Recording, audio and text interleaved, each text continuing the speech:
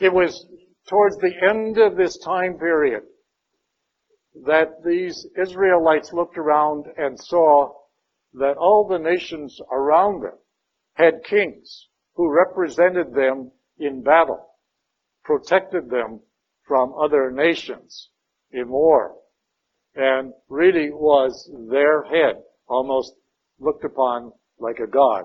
And so the Jewish people, or the Israelites, demanded a king.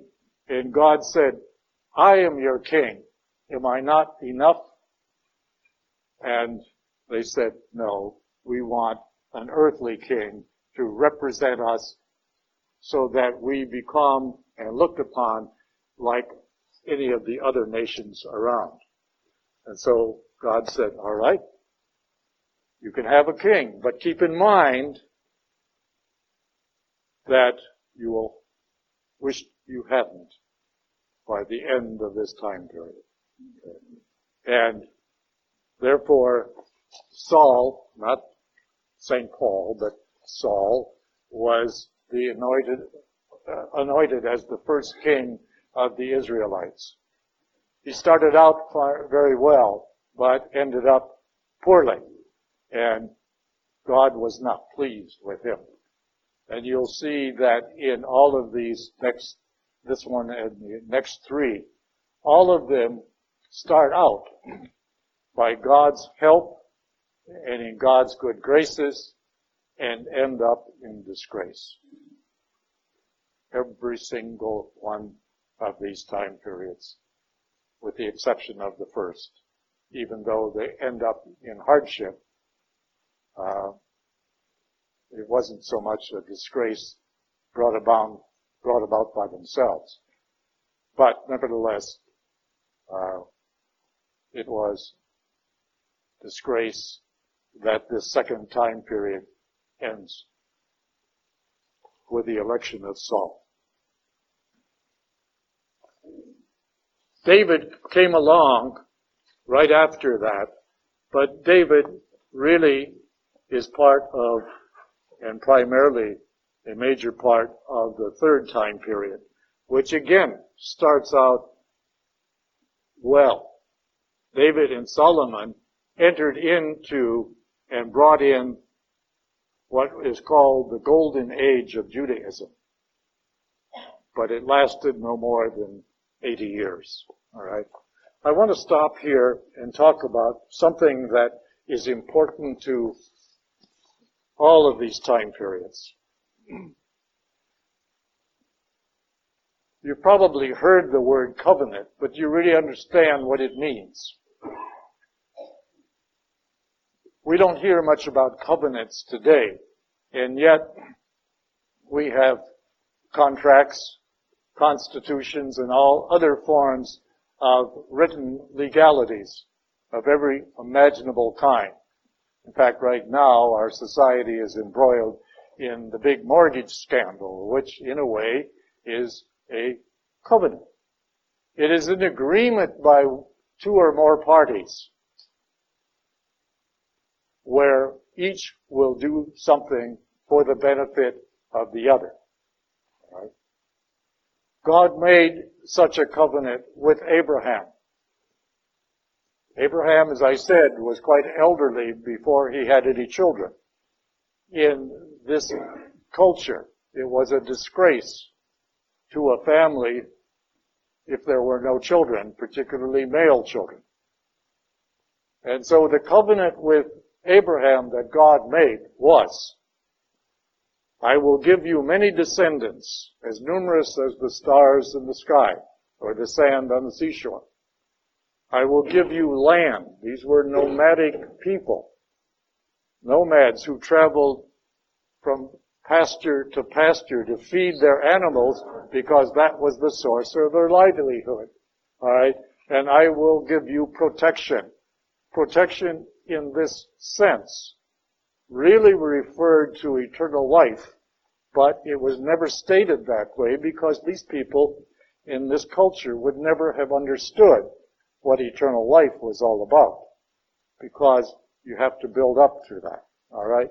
So, the covenant that God made beginning with Abraham intended for all of the Jewish people, started out with descendants, land, which became the promised land. Remember, it's not promised land, but promised land. And God's protection. I will be your God, and you will be my people. All right?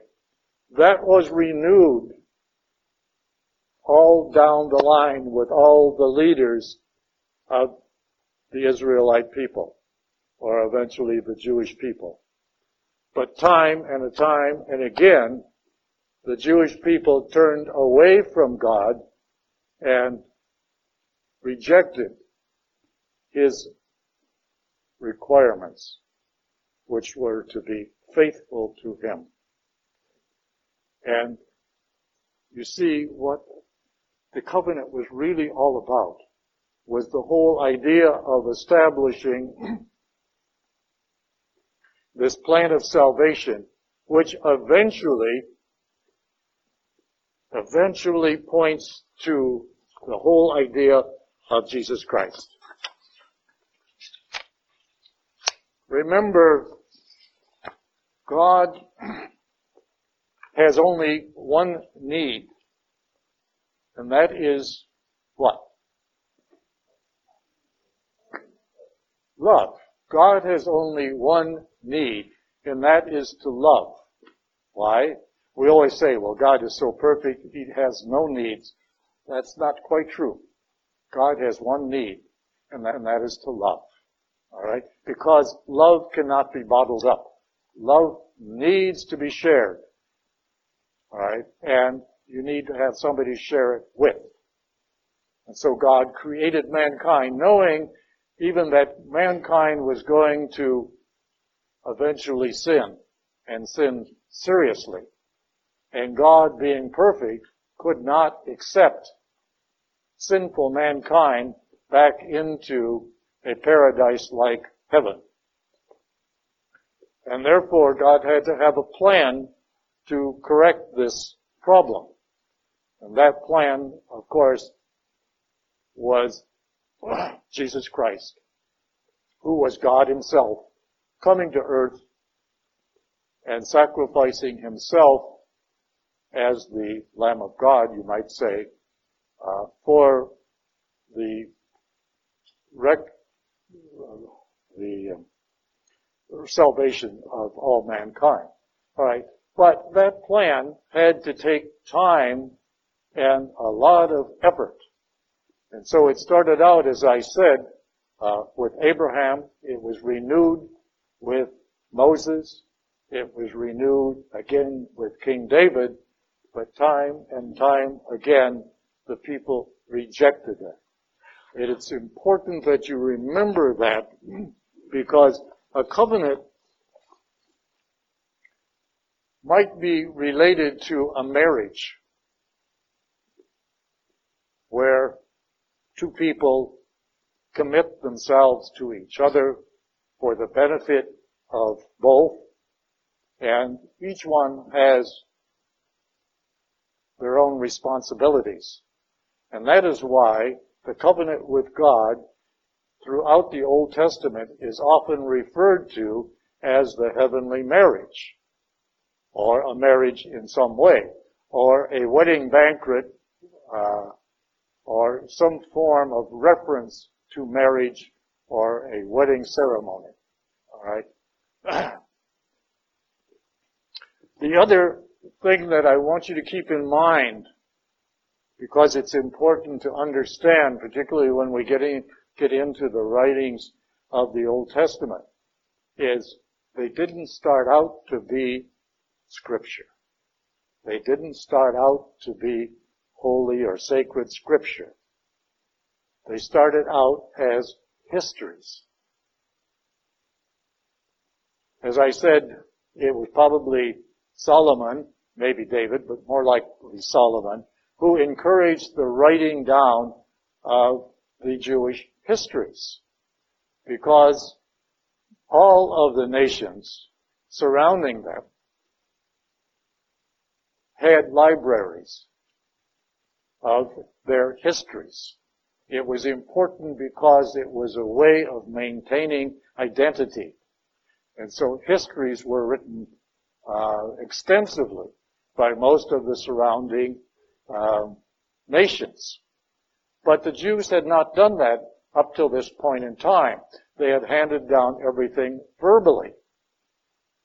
Well, as you know, a lot of things get lost in translation when it's handed down verbally, or people color it or embellish on it or adjust it in some way or other.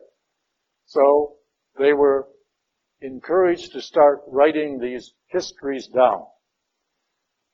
Well, as I said earlier, when they couldn't remember what happened between this event and that event, they made up what probably happened. Okay? And you have a number of people, different people, writing down these histories. Over a period of time, those histories were brought together. I'm sort of giving you a fast track on this. They were brought together and, you might say, made into what we have now, loosely speaking. That's why in many cases you have somewhat duplicating events, or you have events that sound like somebody else had already done such a thing. There's a lot of those. That's why you have two different kinds of stories about Christ's birth, one in the Gospel of Matthew and another one in the Gospel of Luke. But in the Old Testament, you have many more of those, all right? Eventually, they were brought together. But you have to kind of keep in mind that it was over a period of, again, 500 years, and this is primarily in the third period of time, that most of this happened. Excuse me. So we won't get into the details of that until next week. But I think I fed you enough details of what this class is going to be about. It is not going to be dull, I guarantee you. Or at least I hope it isn't. I haven't seen anybody quite nodding off yet. But if you do, please don't snarl. All right. Now, let's turn it over to you. Do you have any questions? We've gone up just through the first two time periods. We will continue the next two next week. Yes? Good point. Yes. Actually, like in most of the Romance languages, the number 2 comes out duo, okay, due. This actually means the second telling.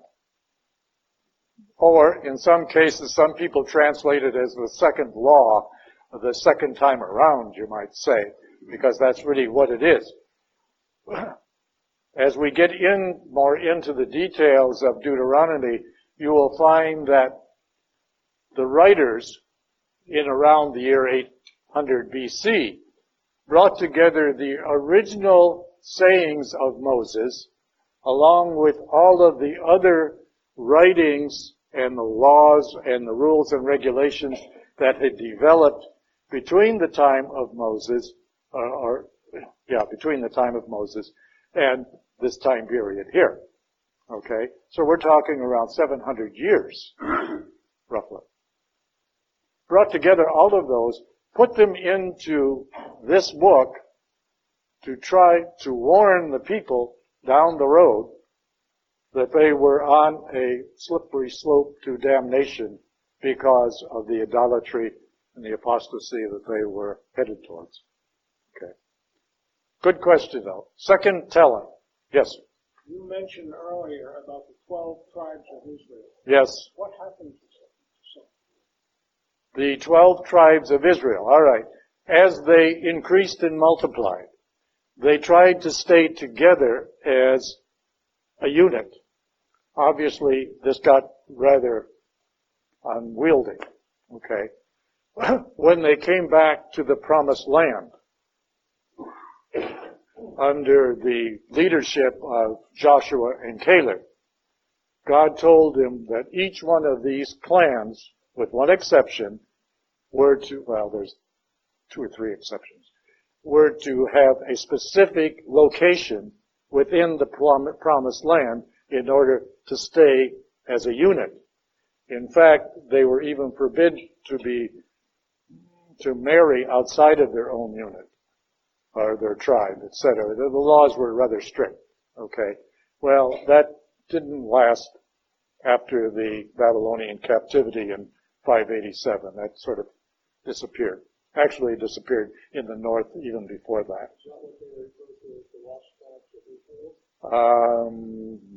In a way, yes. In a way. Mm-hmm. Yeah. Any other? Yes, Frank, brother, I'm sorry.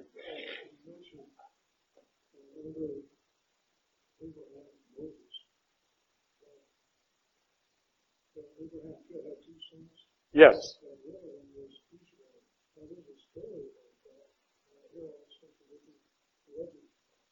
Yes.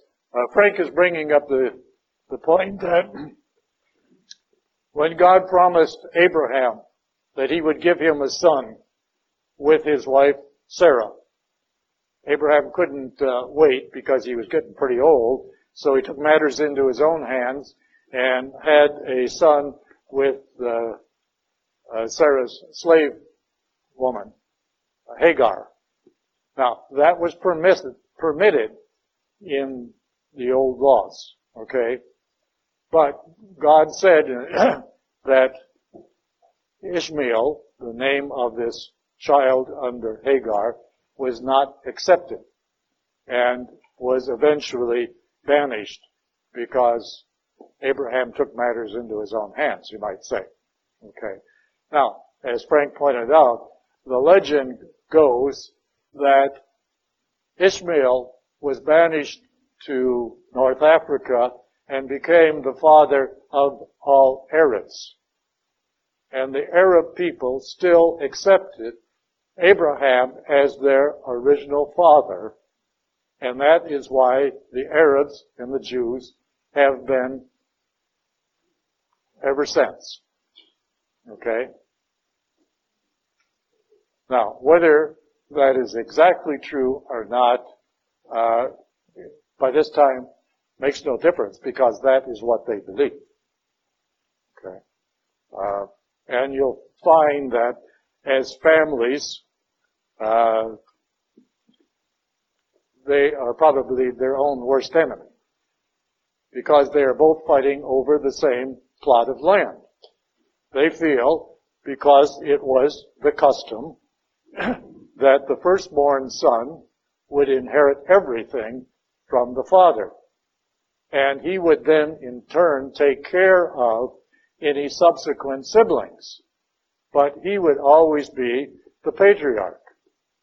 Well, because Ishmael was born first, the Arab people feel that they have a right to the promised land. And of course, according to our faith as well as the Jewish faith, God did not accept that and made Isaac the sole heir of all of Abraham's belongings, including the promised land.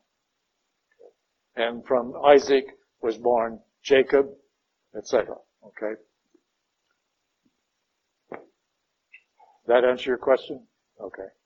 Now, again, there is no way to prove or disprove Ishmael's past or life after, that time period, so we have no way to prove it, but that is what their beliefs are, and they're so strong that no one's going to change it today. Any other questions? Vic? The Bible was started to be written around 1000 and down into Deuteronomy and so forth. How do the Dead Sea Scrolls tie into when were they period were they from? From about 200 BC. So they were very late that it had all the other stuff in them. Yes. About the time that the Greek version came out. Yes. Yes. Maybe even a little later. Yeah. The Dead Sea Scrolls, very interesting documents. They do not have any reference to Jesus Christ because most of them were pre-Christ period. All right. But they were developed by a group of Jewish people who broke away from the temple rulers. They were called Essenes, E-S-S-E-N-E-S. They migrated out to the Dead Sea area and set up their own commune out there. They had extensive libraries, because of the need for their history. They also had extensive copies of the Old Testament. The book of Isaiah was one of their main books, and there were many others that weren't relative to their faith or religion, but to their customs and traditions and other manners of organization. The museum in Jerusalem today, called the Museum of the Book, houses a good portion of the Dead Sea Scrolls. But anybody that's interested, I do have a collection or a copy of a book that purports to be all of the Dead Sea Scrolls that have been translated into English. Okay. All right. And it's very interesting, but those came along in about the 2nd century BC. Okay. And they existed till about the end of the 1st century AD.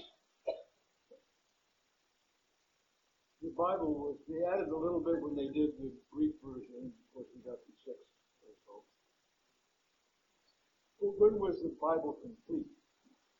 Not until around the end of the 5th century BC. 6th? 5th. 5th. Yes. After the Babylonian exile ended, then the Bible was brought together pretty much as it is today, with the exception of those 6 books that were added in the 2nd century. All right. And there were a few others added in between, because many of the, for example, the book of Psalms, even though the Psalms date way back before they were brought together in a book, they were not added to the book until somewhere between the 4th and the 2nd century. Okay. Good enough? I was going to say, going to the first son is custom, but didn't Jacob kind of pose his brother out of the inheritance? Yes. And Yes. God evidently approved of that. Well, he approved of it, yes, because Esau sold his birthright. What Duff is bringing up here is that Jacob had 2 sons. No, Isaac had 2 sons, not Jacob. Isaac had 2 sons, Jacob and Esau. They were twins, except that it's an interesting story, but you don't have to, it's not gospel, so to speak. They were twins, but Esau was born first. So, even in that case, you put a ribbon around his leg or whatever that comes out first, and he's the firstborn son. Because the firstborn son in all of Jewish history, right from the time of Abraham, was very important. It's a tribal custom that even dates prior to Abraham. So, technically Esau had all the birthright glories and so forth and so on, and Jacob had to take the back seat. But at one point in time, Jacob is making dinner for himself, and Esau wanted it because he was starving, and he made the silly remark, well, I'll even sell my birthright for a good plate of your soup or whatever it was. And Rachel, the mother, sort of instigated all of this, and said, Jacob, go ahead, do it.